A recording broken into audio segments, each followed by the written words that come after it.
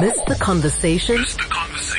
Find all the interviews in the podcast section on capetalk.co.za. 20 to 4 on a Thursday, that means it's Plan B with Rebecca Davis of Daily Maverick. Rebecca, a very good afternoon. How are you doing? Good afternoon to you, Mike. All right, let's begin. I've been talking a lot about schools today, and I'm going to come to some WhatsApps about those after we've finished. But now let's talk about education on a higher level, namely UCT. You've been doing a bit of reporting on Maverick this week, and it's caused a bit of a stir. What's happening at UCT? Yeah, I was thinking about why this issue does get people kind of hot and bothered, because obviously not everyone has a direct link to the University of Cape Town. But I think that it really does play a vital role in the kind of society of the Western Cape. I mean, many of us have links to UCT, even if they're not direct. Everyone knows someone who works at UCT or who studies at UCT. And then there's the fact, I suppose, that it is also kind of the jewel in South Africa's educational crown. This is the top university, not just in South Africa, but in Africa, one of the best universities in the world. And so to hear allegations that I've been reporting on that things are going somewhat awry at UCT is, I think, very concerning. There's also the fact that UCT is a public institution. We tend to forget that. Its vice-chancellor, its governing bodies have to report to the Minister of Education. Even though it's not fully funded with government money, it is still counted as a public institution. So what happens there is in the public interest. And what has been happening, it seems, quietly, but now coming to the fore, is that there has been this exodus of senior administrators, some of them the most respected in the country, deputy vice-chancellors, executive directors and the like, who have been leaving UCT in something of a torrent, actually. There are 30 members of the senior UCT administrative team in 2018 when the current vice-chancellor, Mamokgethi Phakeng, took office. By my count, 14 of them will have left by the end of the year, or been suspended, or been pushed out for disciplinary reasons. That is a large quantity of your top staff. And what it means also is a worrying lack of continuity in terms of, preparing UCT for the future and so forth. But beyond that, Mike, also some worrying allegations about staff who leave signing non-disclosure agreements, NDAs, reportedly very, very uncommon in academia. I mean, for somewhat obvious reasons. Academia is supposed to be a sort of bastion of free speech. You have staff leaving, at least 3, to Daily Maverick's knowledge, but probably more, being made to sign NDAs, cannot speak about the circumstances around their departure, and allegations that the Vice-Chancellor herself, Mamokgethi Phakeng, may be involved to some degree in a kind of creation of a very hostile work culture. Most concerningly of all, however, as of last week, we have the kind of strong allegation that both Mamokgethi Phakeng and the chair of UCT Council, Babawa Ngonyama, may have misled the UCT Council and the UCT Senate about these departures. If true, that is a serious governance breach.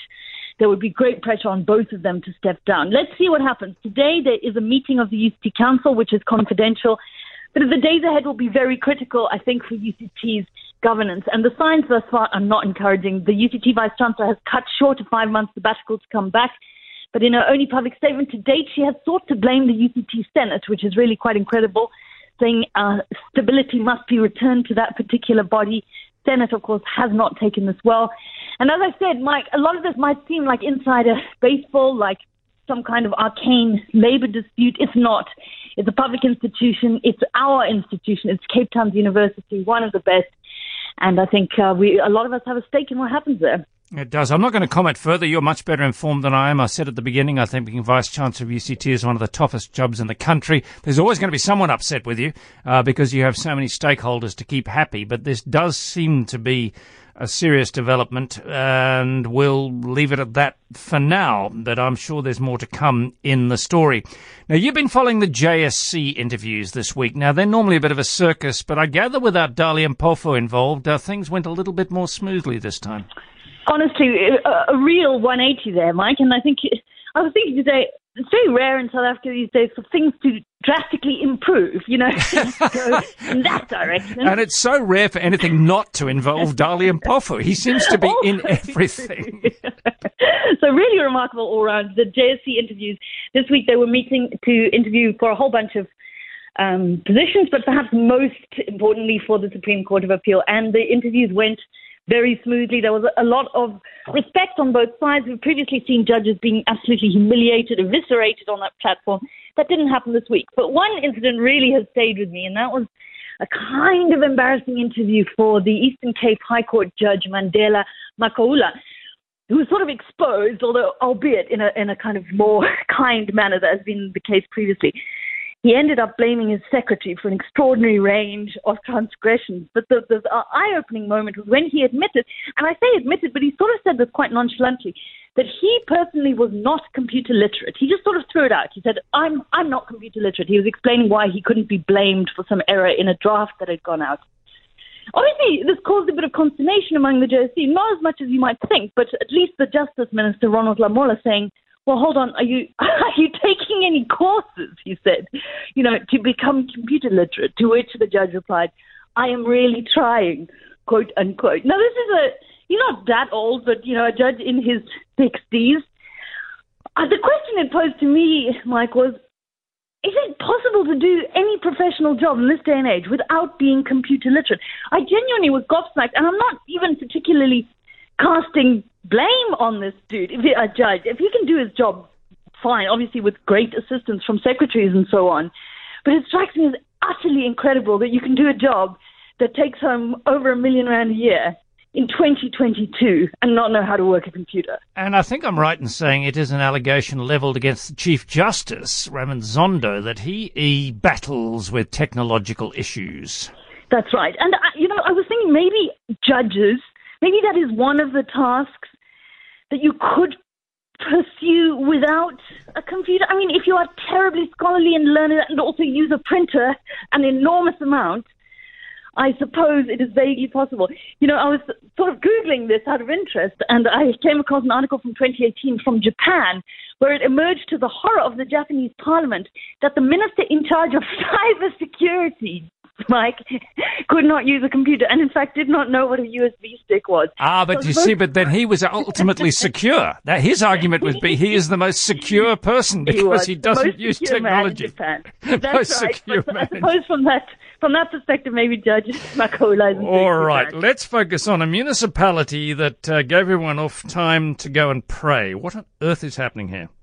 Polokwane municipality is in big trouble. Like many parts of the country, unfortunately, they haven't had water for weeks and weeks, degraded infrastructure, load shedding, the usual problems. But in the midst of this, last week Tuesday, the municipality closed all its offices on Tuesday from 9 to 12, opened again at 12:30, with the reason being that its employees were praying. I was really interested in this, Mike. I mean, I tend to get a bit concerned about the encroachment of religion into South African politics regularly because it happens a lot, I think, more than people realize. This was an interfaith prayer service, which at least is something, because too often it's just Christian religion that is reflected in these events. But it was quite something when I asked them to defend this, and they said the reasons were, well, one of the reasons was that they need divine assistance in service delivery. Again, one doesn't quite know whether to laugh or cry. They also said a lot of employees had been dying in various ways, and this was a memorial service, but also that, it was a way of spiritual rejuvenation, which would lead them to excel in service delivery. My initial response was the same as yours, I suppose, Mike. Yeah. But I did contact one governance expert who said, although our reflex response might be, that's ridiculous, and also particularly unjustifiable in the context of a really struggling municipality where they need those working hours. I wanted to say, do it on the weekend, do it in the lunch hour. He said, there's not really anything different between this and any other wellness initiative, any other corporate bonding initiative. It's just the form this takes. So from that perspective, maybe we shouldn't be getting ourselves into a spot at all. But I'm curious to hear if your listeners would agree with that. Yeah, I would like some observation on that. Municipal workers, government workers, any company saying, okay, we're closing down, we're not doing our activity for an interfaith service. Finally, you quite like the idea of special plates on certain drivers' cars in Australia. Why? So Australia coming out this week, I think you might know more than me, Mike. So in the same way that learner drivers have to put a big L on their cars here and elsewhere to show that, watch out behind me, basically, because I might do something a bit strange, Australia has now introduced a system whereby drivers who are returning to the roads after a car accident or who have not driven for long periods, can put an R plate, which stands for, I think, recovering or returning, an R plate on their car, which would indicate to other motorists on the road that they should be extended greater I like it. compassion. I love it. Okay, so a big, huge R, which says basically, stay out of my way. I'm trouble. Correct. I really can't drive. I want one, Mike. I'm going to print one at home. Rebecca, I do like that idea. Thank you very much indeed. You certainly don't need an R for your commentary on the radio. Excellent. As always, Plan B with Rebecca Davis. She'll be back same time next week.